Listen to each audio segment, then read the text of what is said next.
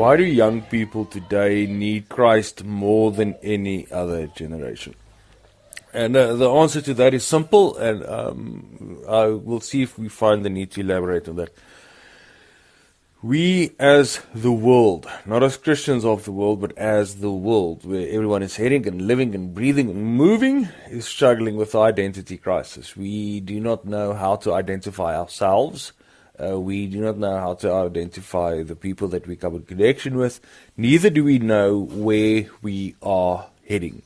So, the world today is divided by, in the olden days you had to say the world is divided by the haves and the have-nots, but today, the world divided today is by the knows and the knows-nots, right?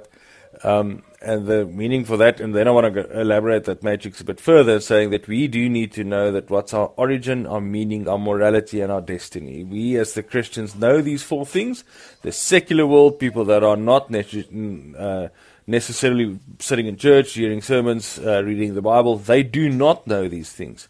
Now, unfortunately, the world, the secular world, you have to understand that what I mean by secular is I mean the common world outside the church. The common world outside the church is sort of forcing its way into the church, because the young people of today do not necessarily go to church, or they do not hear the gospel message preached to such a way that it changes their lives. Now, we are sitting with a young generation, guys high school age, that do not know where they come from. They do not know what their meaning is, what's the meaning of life. They do not know where they are going, and they do not know who they are. We see this with documentaries made. We see this with all the movements that's taking place in the world. You dare not call someone something that they are not, because offense is at the order of the day. Offense is what's led to cancel culture and people being cancelled because they spoke or did something and someone took offense with what they did, and that led them to, of course, not be appreciated by the world as a whole anymore, and that's where we get cancel culture, right? You took offense with someone that you do not even know, said something that actually doesn't affect you that much, but you took offense with it. That is what young people are struck with, right? So we need to determine our origin. We as the Christians, we need Christ, because Christ is the only being, listen to what I said, that Christ is the only being that can grant us the knowledge of our origin. Now, whether you believe in evolution, whether you believe in whatever creating story, we know that our origin, our start in life was not, it was miraculous, but it wasn't accidental. It was God ordained. That means the reason you're hearing my voice this evening, my reason you've got lungs in your chest and air in your lungs and a heart that beats, is because God ordained it. We know that. That means we need to have a purpose. We need to, if God still wants us here, God still has a purpose for us. That purpose we also know because we can find it all throughout the Bible. Matthew 28:19, go into all the world, make them my disciples, teach them what I know. James 1:27, true and honest religion before God the Father is taking care of the widows and the orphans. We know that we should live a life in this world changing the effects of others, or the effects it has on others. Look at the promise of Abraham. God promises Abraham, said, leave your country, leave your people, leave your father's house, and go to a land where I will make your offspring a blessing unto people. God, or Abraham followed God without even considering the fact that a blessing will have no effect on him, but only on his children, right? That is the way that Christians we live. We know that we are living, we are preaching, we are sharing the gospel, we are taking care of orphans and widows because we need to take care of the next generation. That is our meaning. Our morality, who we are, we know we get that from God. We know that God tells us who we are. We know that we've already said the fact that we are God ordained. God wants us here, but He made us who He wants us to be. Whether He made us to become a church planter, whether He made you to become a poet, whether He made you to become an artist or a data analytics officer, that is who God formed you in your mother's innermost being in order for you to live and breathe and move today. Right? God does that. That is who we are. The exact. And remember, God doesn't make mistakes. He doesn't. He didn't give you life and breath, and then was shocked and said, "Oh my goodness, I've made a shawl, and I actually wanted a dog." That's not what God does. That's not how God functions. There's no mistakes in this thing. Then, lastly, we also know where we are heading, because of the fact that we know that we are going to perfect peace with Him in the presence of God. We want to take as much people with us, but also we know that that which happens today on this planet, we know that will never, ever, ever, ever affect the perfect peace that which we are heading to. So we might as well live amongst war, live and move and preach amidst conflict, because we know that this is a small price to pay in accordance to the perfect peace that we will have with regards to God. That is why I believe that the young people today need Christ more than ever, because the world is feeding you nonsense with who you are, where you're going to, where you have been, all of this. It's this non-coherent descriptions of life that makes no sense to the reasonable, logical mind. The Bible makes sense out of reason, not reason as in purpose, reason as the ability to sit and think things over.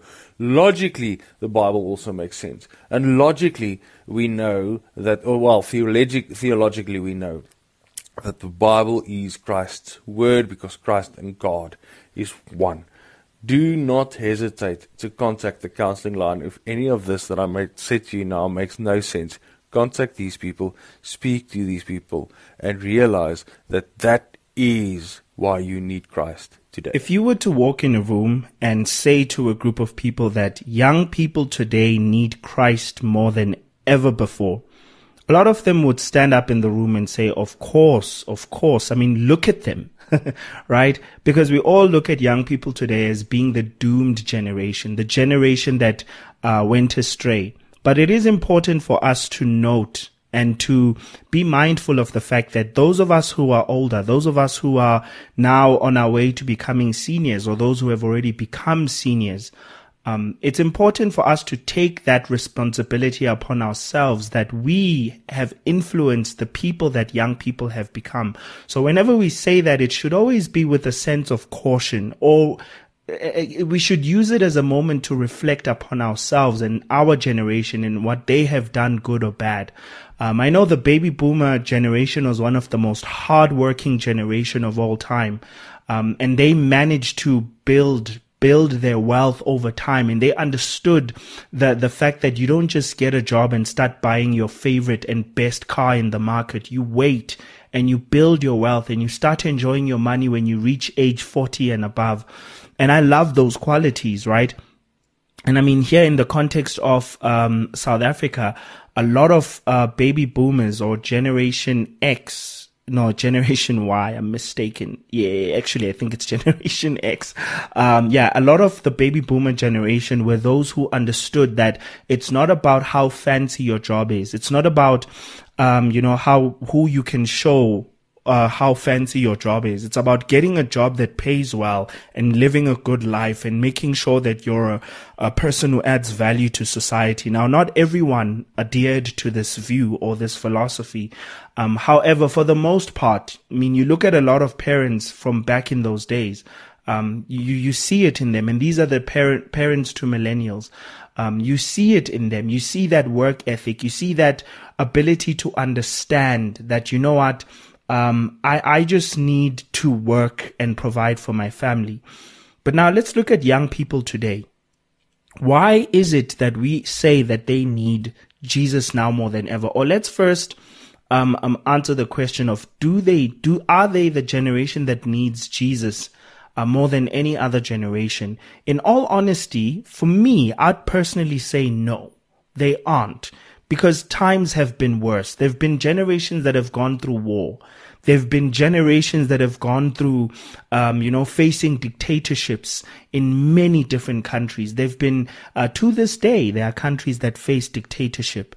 And you get other countries that face, the social balance is just so terrible that you find that some people are just own too much power than others, or you find that men in some societies are just, have been given too much power, even by the law. So I wouldn't necessarily say this generation has it worse than any other generation.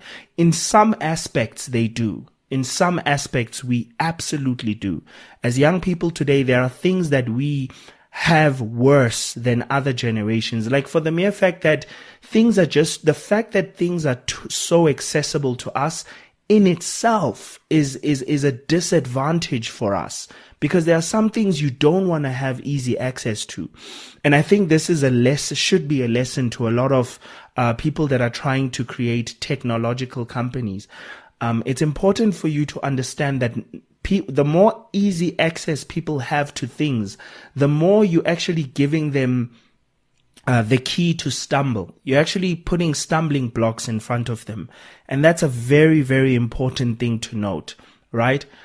So I just wanted to establish first that I don't think young people today have it worse than every single generation that has come before. However, I want to also acknowledge that there are things that are worse, that we have worse in this modern generation than in previous generations. There was so much less things to focus on. It was so much harder to get access to things that you're addicted to. I mean, imagine how difficult it is to keep a person who's underage away from alcohol and cigarettes when they can just get an app on their phone and pretend to be someone who's older than they actually are, right? Those are the things and the ease of access that young people have today.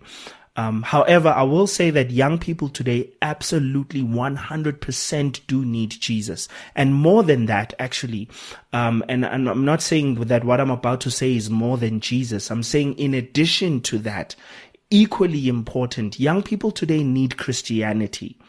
And I think sometimes people don't understand the significance of both Christianity and Christ. And I know that when Christ comes, he comes with the life, his life, right? Because when I'm talking about Christianity, and I know that Christianity is not exactly what Jesus came to establish.